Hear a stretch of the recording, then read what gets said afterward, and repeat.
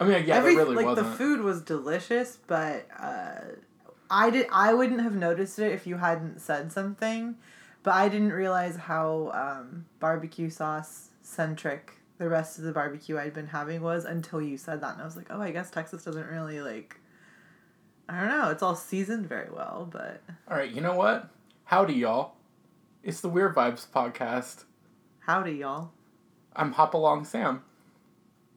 I'm Dana. Pecos Dana. Why you keep what's Pecos Dana? Like Pecos Bill. He rode a tornado, dog. I want to write... Oh, I just started thinking of Dr. Strangelove, but that was a... missile that he was riding. Yeah, that was different. But we just got back from Texas. Austin specifically. We had so much fun. Keep Austin weird, y'all. So much food, and we went to the coolest place I've ever been, the Museum of the Weird, which we're here to talk about tonight. I loved that place. It was like a museum for us. Yeah. Ayo. I mean, there was a sideshow act, there was all types of hoaxy, cool bullshit, there was a Fiji mermaid, there was a Hand of Glory, there was all kinds of stuff, but we'll get to that in a little bit. I think we're going to talk a little bit about just our experience in Austin first, and just some of the things we did, and some of the things we liked, so, I don't know, what do you think, Dana? So we did kind of initially, so we were going for Sam's birthday, but we centered a lot of the trip around the Austin Food and Wine Festival, which is like in downtown Austin, and it was really, really cool kind of doing one of those like, in the park, like boozy festival things, and then looking up and you can just see the Austin skyline. It was like our first time in the city too, so it was just like a really, I almost want to say surreal experience because I kept telling you this, but I kept almost forgetting we were in a different place because it reminds me a lot of Sacramento. So much. It's like what Sacramento's going to be in like 10 years, I feel like. Well, I heard people in Austin mentioning Sacramento, and when I told people in Sacramento we went to Austin, they kept talking about how, isn't it like Sacramento? Yeah. So yeah, they're very similar places in a good way. I think Austin's more friendly. Sorry, Sacramento, I love you, but people there smile, and you guys know we don't do that here. That's definitely true. Sacramento definitely has a little bit of a... like, be afraid of each other in the street kind of thing, but... Unfortunately. I try to smile at people, but... Definitely. I feel like in Austin it was way... I don't know, everyone was super nice there. It was really friendly. What was your favorite thing you ate? My favorite thing I ate... Did you try the grilled cheese bite? The grilled cheese bite was killer, man. Yeah.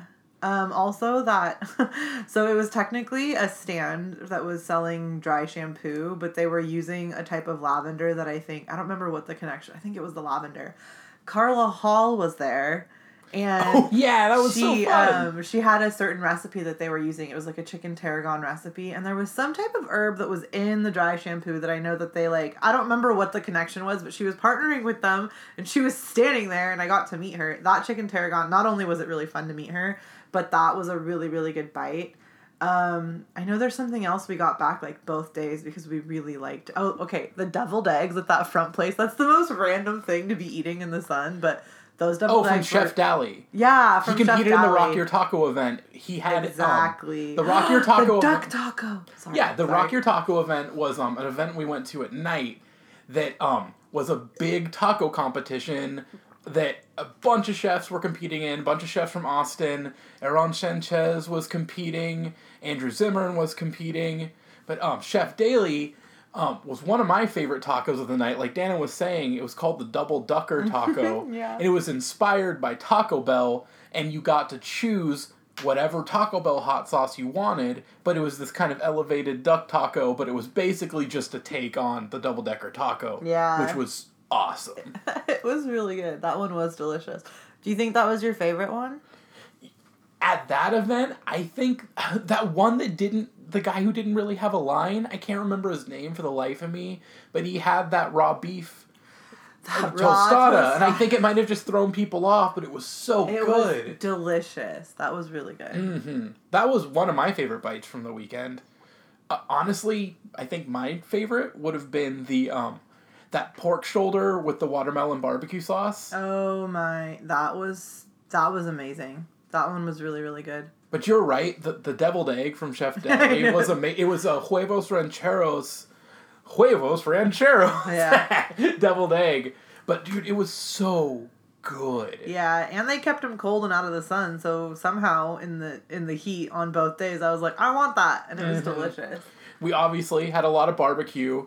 My clothes that I've washed still smell like a char pit. I think I finally got the smell of smoke out of my hair, but it took a lot of washes, which, if you know me, I don't even do that a lot, so I did it a lot. I really like, too, that there were cooking demos at this. I feel like I usually will just, like, wander around something like this and just, like, eat and snack, but we did some of the demos, and we sat in on the, that Desert Door tasting was probably one of my highlights of the weekend, just because the guy who was, I think he was one of the founders, he was just so in love with what he did, and he was so committed to it. Do you happen to remember the name of the plant that the liquor was made out of? I'm gonna look it up right now, but I don't remember. It's almost like a tequila. But it's like a cousin, right? Yeah, it comes from a plant that grows only in Texas. He kept talking about how he always heard stories from his grandfather and his cousins of all these people bootlegging this liquor. So obviously, like any 15-year-old, I guess, he bootlegged this liquor and it was terrible. And he just kept doing it and kept doing it. And it ended up being good. And he and his friends found out that there weren't any distilleries making this kind of almost exclusively bootleg Texas liquor. And he decided to produce it commercially, and it's really amazing. It's almost like Sotol. The Sotol plant. It's almost a gin and a tequila mixed together. It's really, really nice, honestly. It's very, I want to say, not mild, but it's almost like it's more smooth than a tequila, but just like naturally, just because it's not really an agave plant. It's not an agave plant. It's a Sotol plant. It's really good, though. That one was probably one of my highlights of the weekend. Oh, I absolutely loved it. The Guinness float with the Guinness ice cream. It was surprisingly good. Also, the place giving out mini bottles of champagne. Oh, that was great. Was that Veuve Clicquot? No, it wasn't. It wasn't. But the label looked very... Oh, it was so much fun. Yeah. Anyway, I could talk all day about just the food, and then we had this, and then we had this. But I'll spare all you guys. I'd rather talk more about all those fun little creatures you mentioned at the Museum of the Weird, though.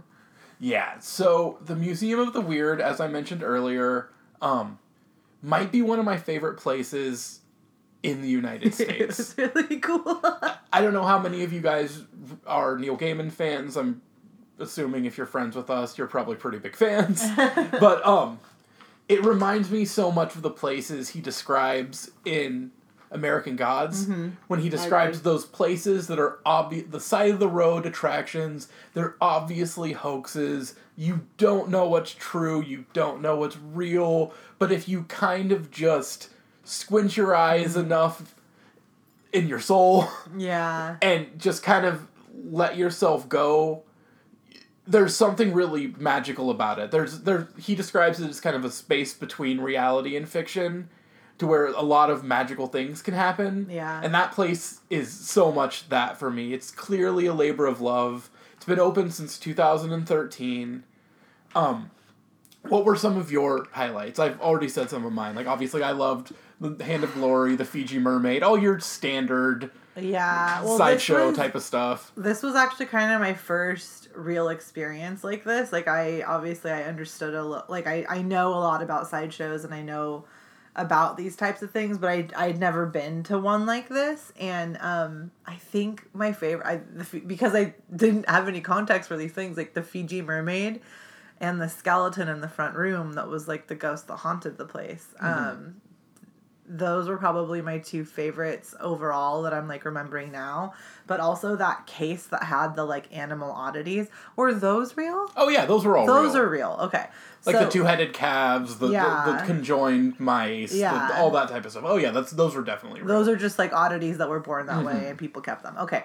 So that I really liked, just because I've always been about things like that. And I do know that in that first room there were so many different things that I got to read about that I really liked, just because these things happen to real people, in the sense that like somebody along the line was probably like selling a story or like, you know, doing something.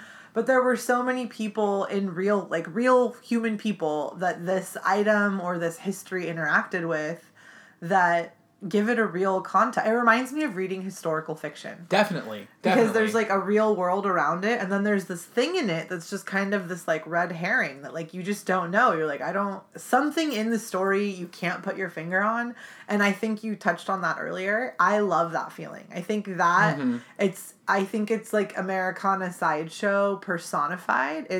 Not personified, obviously, it's the place there. I guess it personified would be the actual sideshow that we saw there. Yeah. Which was super cool.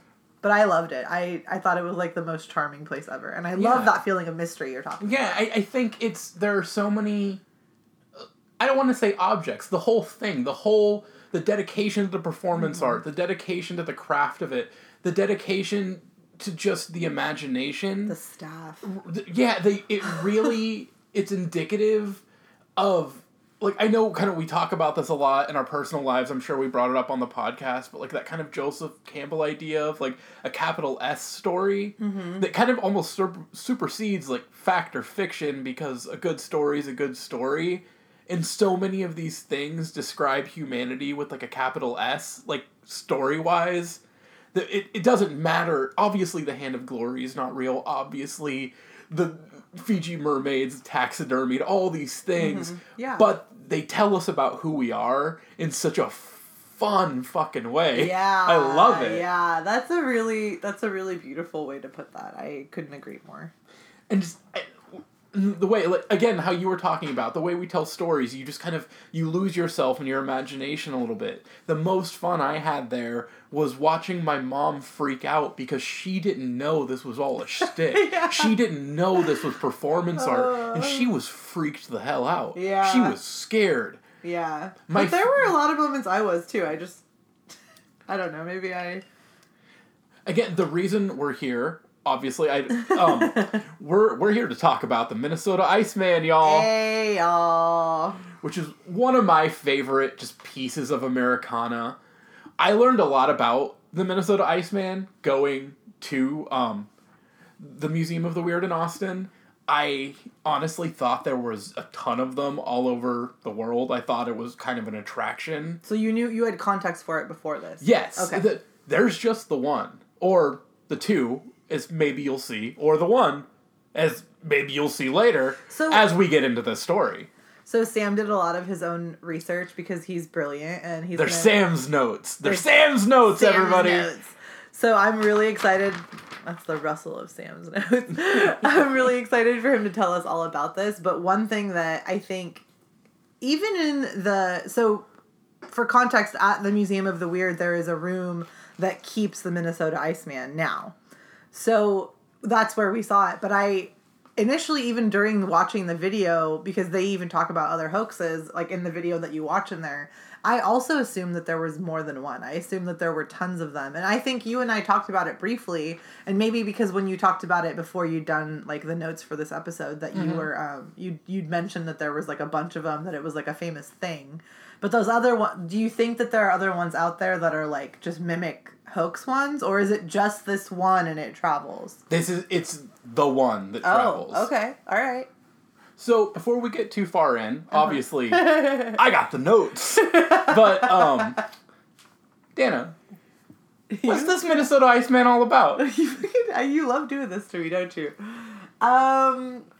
So I kind of get Sasquatch vibes, but I don't get Sasquatch vibes, because really what I get is Encino Man vibes, because I'm pretty sure that and another movie they mentioned were like, oh, they're kind of inspired by this. You have no idea how close you are to the actual, I mean, like, the fabricated story, but you have no idea how close you are to the real so that's story. the fabricated, okay, so in the fabricated story, I think they say that it's like, oh, it was a man found an ice, and they say that it inspired... They mentioned a movie, but it wasn't Encino Man. It was like there's like an older version of that that's like, I think made in the 50s or 60s. I'm not sure. Okay, let's paint a picture for how we encountered the Minnesota Iceman. So we had gone through most of this museum. It's amazing. We had a lot of fun. They take you into the final room. There's some cool effects, makeup kind of things. There are some movie monster props. There's a ghoulie. Yeah, the wax museum. Which is so fun. And you wait behind the store for a few minutes, and they kind of hype you up a little bit, you know. Like, you're about to see something really fun. They lead you into this room, completely dark. This woman in a lab coat with a fake German accent comes out and starts telling you about this Minnesota Iceman. You think it was fake? Of course it was. She dropped the accent more than once on accident. Are you serious? I thought it was real. I was like, what's this German lady And presses play on this VHS recording of an Unsolved Mysteries about the Minnesota Iceman.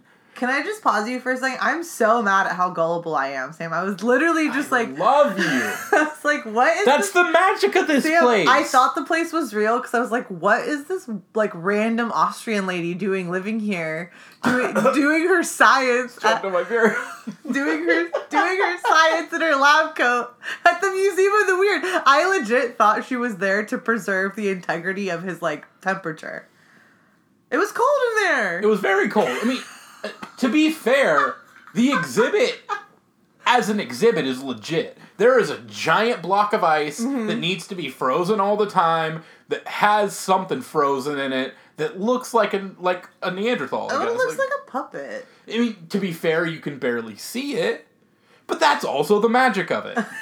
Okay, so let's get into this. Alright, let's get into it. The Minnesota Iceman has been a sideshow exhibit. It's been exhibited all over the North America, all over the United States, all over Canada since the 1960s through the 70s. It was a sideshow exhibit.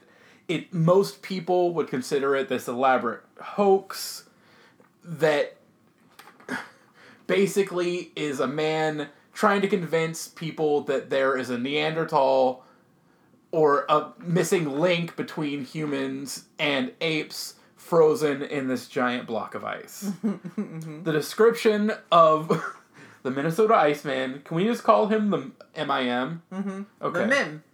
Or the Iceman. Call him Iceman. Iceman. That's cool.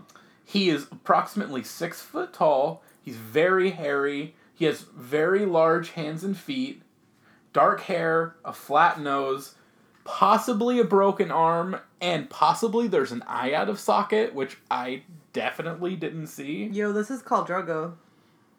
It's Khal Drogo! So, he's been all over the world. We'll get into the history in a little bit, but where we saw him was at the Museum of the Weird.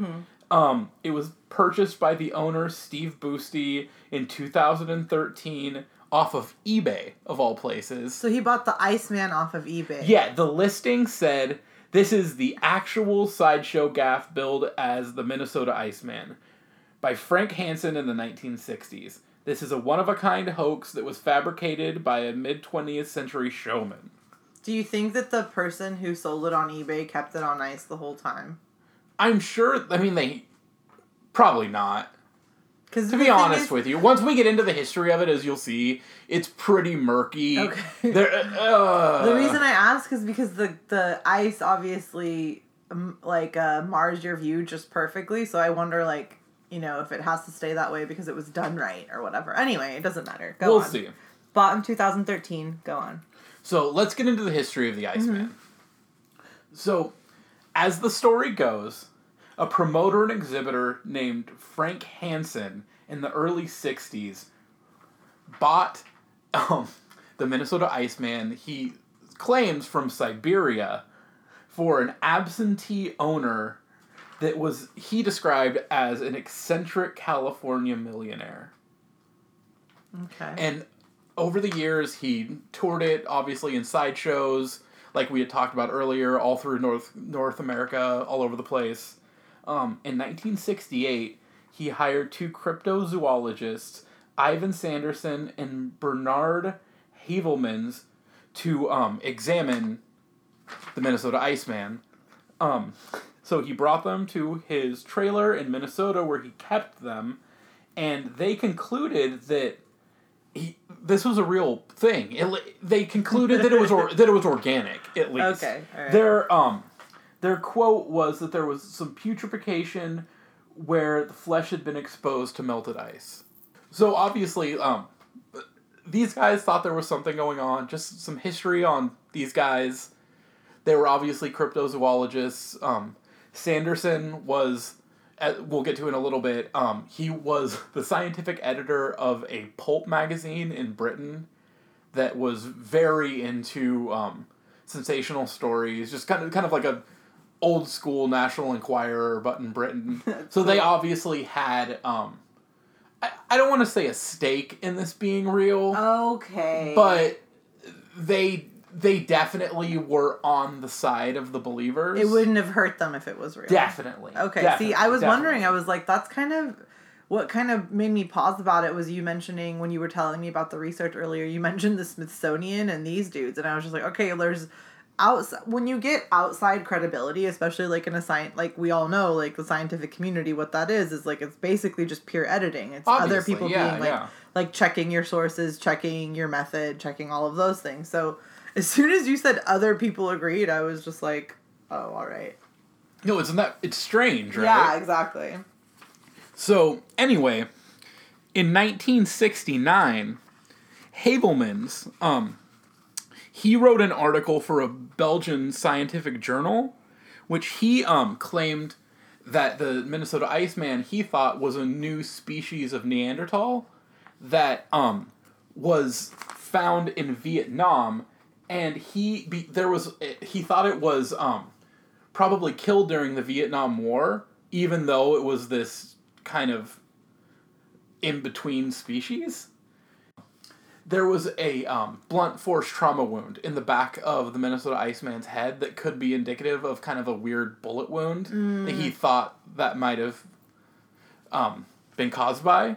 Okay. But obviously, kind of once you get into these waters of, oh, this is something that was found, this was a body that was found in Vietnam during the Vietnam War, it very quickly becomes something possibly more nefarious. Very suspect. Well, at one point, the FBI even investigated this. Okay. And I don't know how I feel about this, because there was so much talk of this being a hoax around it, they called it off really fast.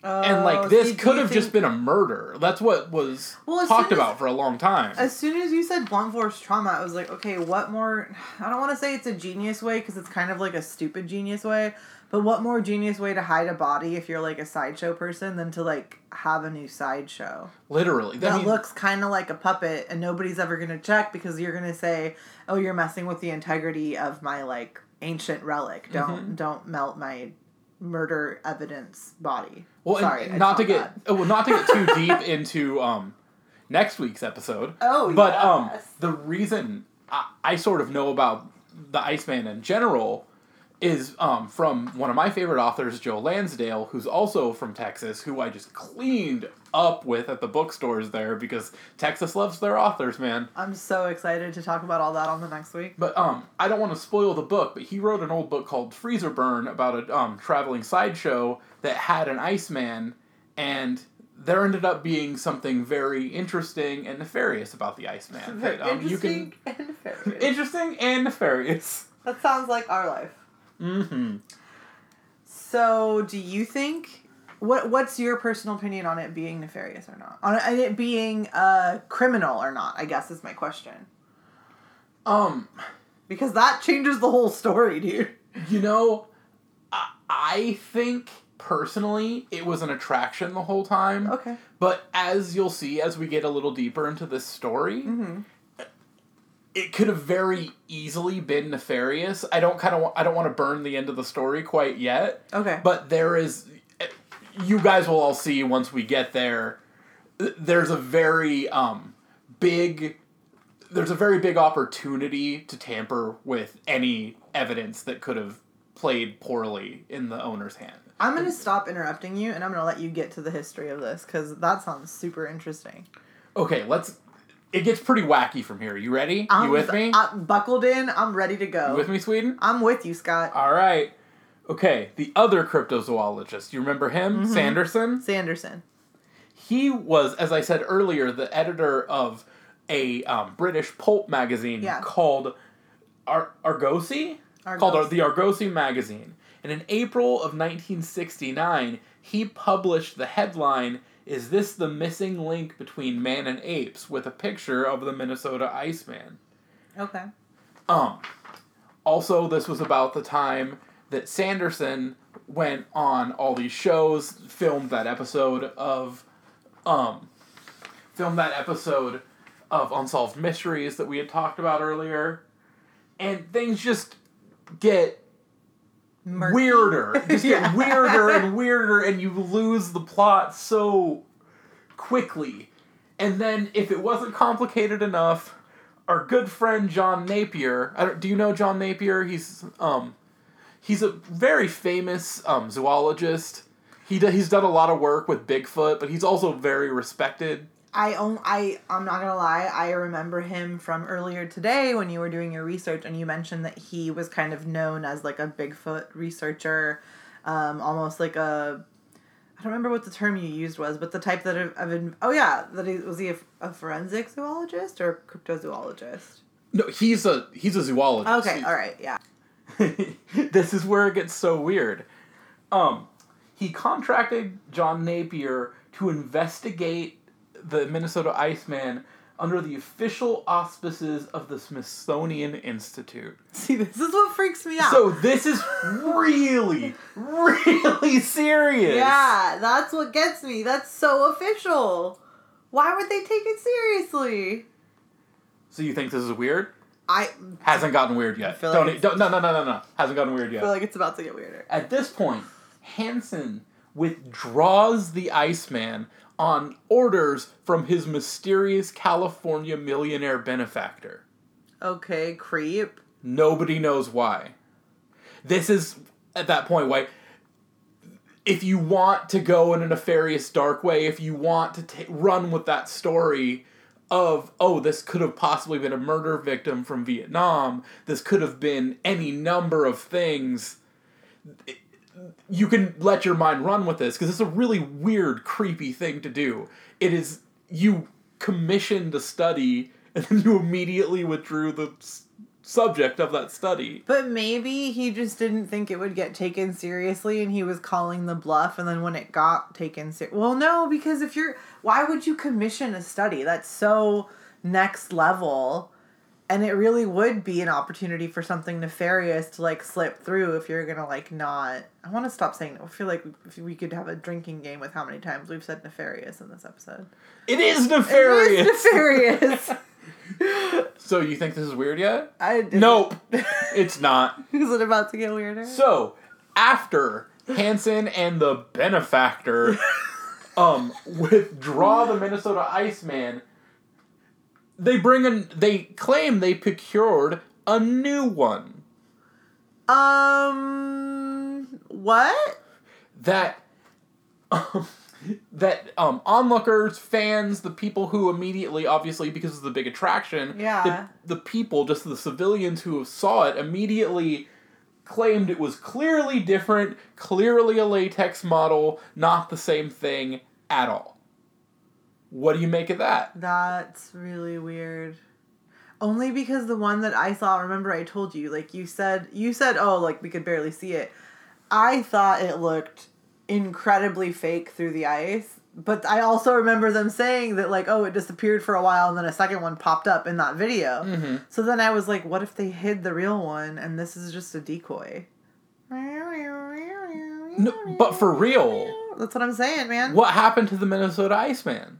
Maybe he got put back in the ice. Like real ice, like in a cave somewhere. I mean, like, we're not even done with our story yet, but we could talk about this for hours. Like, we could talk about this till the sun comes up tomorrow.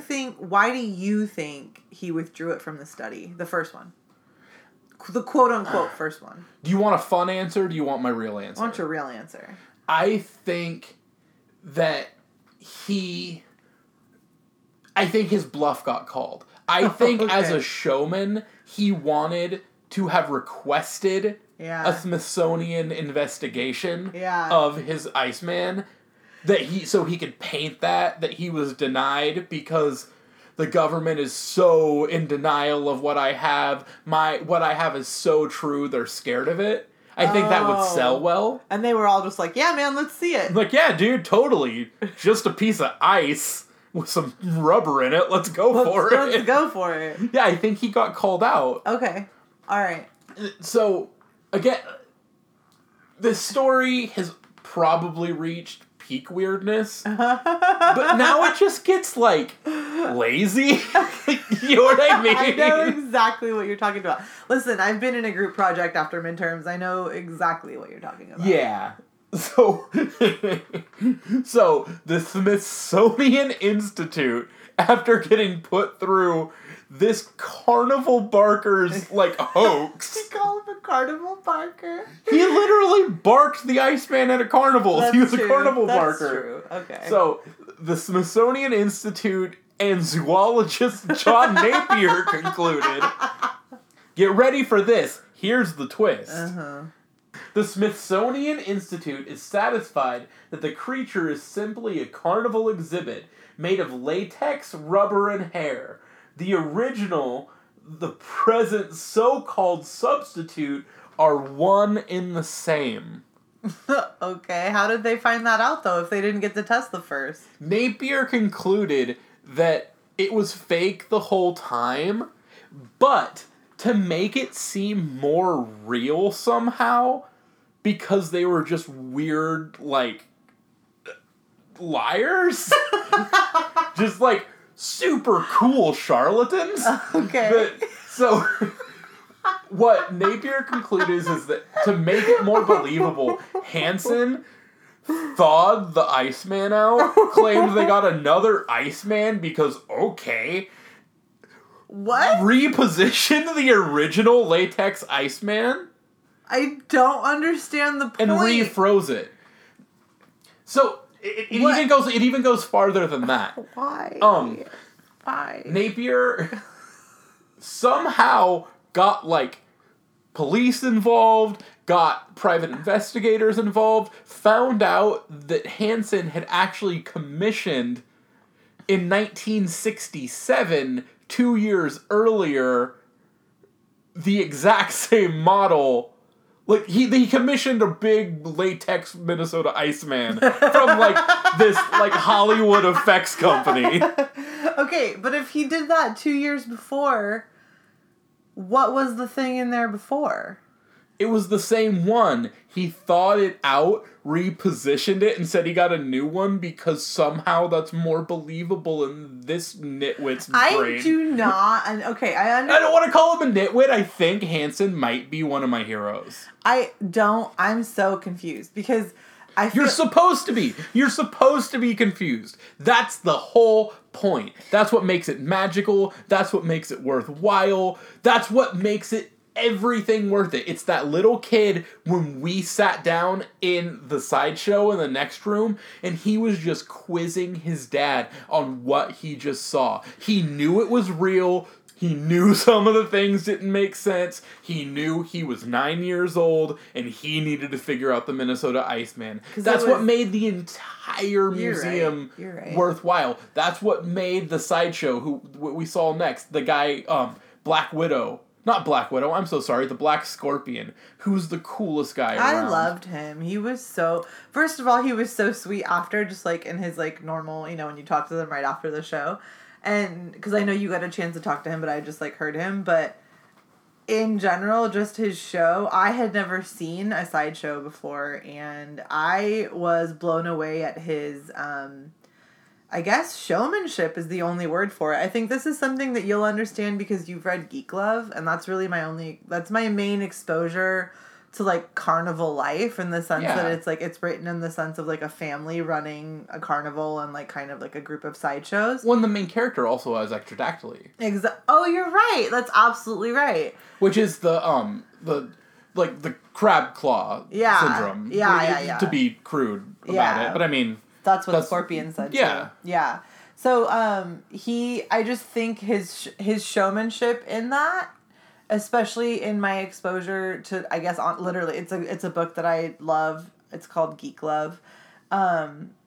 My only exposure to that, I feel like it didn't make me wary. I just knew that there's a very fine line between feeling like you're gawking at people and knowing that these people are empowered in the sense that they are being given their own, kind kind of agency and ability to speak for themselves. Like, it's a platform, I think. Yeah. And I'm not saying that the Scorpion has, like, the easiest life in the world. Obviously, he doesn't. But he's... Yeah, man, he's a volunteer at that place. That's kind of what I was getting at, Oh, I didn't know that! Yeah, the fact that it's... That kid being so amazed, that him playing to them, him just really just laying it on thick for these little kids. He was amazing. He volunteers 3 days a week. I didn't know that. I didn't mean to step on you. I felt like it add to what you were saying. No, because I had no idea. I thought I didn't think he lived in that back room, but I thought he worked there as like a full-time gig, like 5 days a week. No, he kept saying, I volunteer here. He was just, it was really great. He was really cool. I mean, he was trained. He was Coney Island trained. He said it many times. It was such a fun experience. Yeah, I think that was the thing is, like, I keep saying showmanship, but you could, in his theatrics and his voices and his jokes, like, when he was saying Coney Island trained, like, you could tell. He took what he did seriously as a craft, and he did it well. It made me feel... I think this is one of the most magical things that I can, like, feel when I'm traveling or when I'm going anywhere new. He made me feel like I was in one of the stories I've read about. Like, I felt like I was being narrated in a story I've read.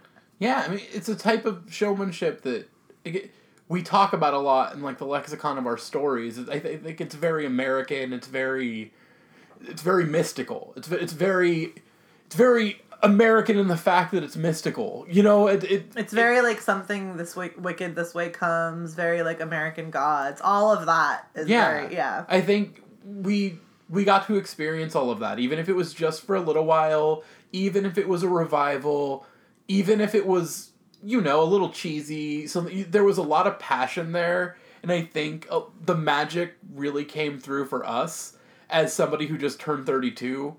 You know, like, I was a little boy. I was that little boy questioning his dad, what was real, what wasn't. As jaded as I am, I absolutely loved it. That place was magic. It really was. I'm really glad that we got to do that together. So, I think we should probably end here. Wrap that up. Before we start talking about everything else we love. We can't wait to talk to you guys next episode about all our favorite authors, like we said. Oh, yeah. Well, I guess not all our favorite authors. And we didn't really even say. We haven't actually talked about what we're doing next episode. So I think I kind of talked about it a little earlier. I'm going to be covering Joe Lansdale, one of my favorite authors of all time. They call him the Bard of East Texas. He's very eclectic. I learned about him in a splatterpunk anthology that I found, which could be a whole nother episode. Yeah, seriously. He writes a lot of books your dad would read, but a little dirtier. Yeah, I love it. After your mom goes to sleep. Yeah, like lots of hard-boiled detective novels. They call it Southern Fried Noir. Yeah. Lots of horror, lots of fun stuff. He reminds me of Joe Bob Briggs a lot, which I can't wait to go watch tonight. Didn't you say that's on tonight? Of course it's on tonight. Yeah. So we're going to do that, and then Who are you talking about? I'm going to be talking about Philip K. Dick, because while I have many favorite authors, I would say that as of right now, in this era of my life, Philip K. Dick is probably the most prolific for me. He is like a sci-fi godfather for sure. But he also reminds me of Ursula Le Guin in the sense that a lot of his stories are also just whimsical. A lot of his stories just ask, what if? And I think that's one of my favorite things about sci-fi is the ability to, like, yeah, you go into space and you go through time travel and you can do whatever you want with science and you can do all of these interesting, like, futuristic ideas. But I've said this a million times, and I might honestly read it for our next episode because it's a short one. Mm-hmm. That story about the Brown Oxford, to this day, will forever be one of my favorite stories, and it's just about a shoe that comes alive, and it finds its mate, and it walks out of its house, and it is one of the most beautifully written stories I've ever read.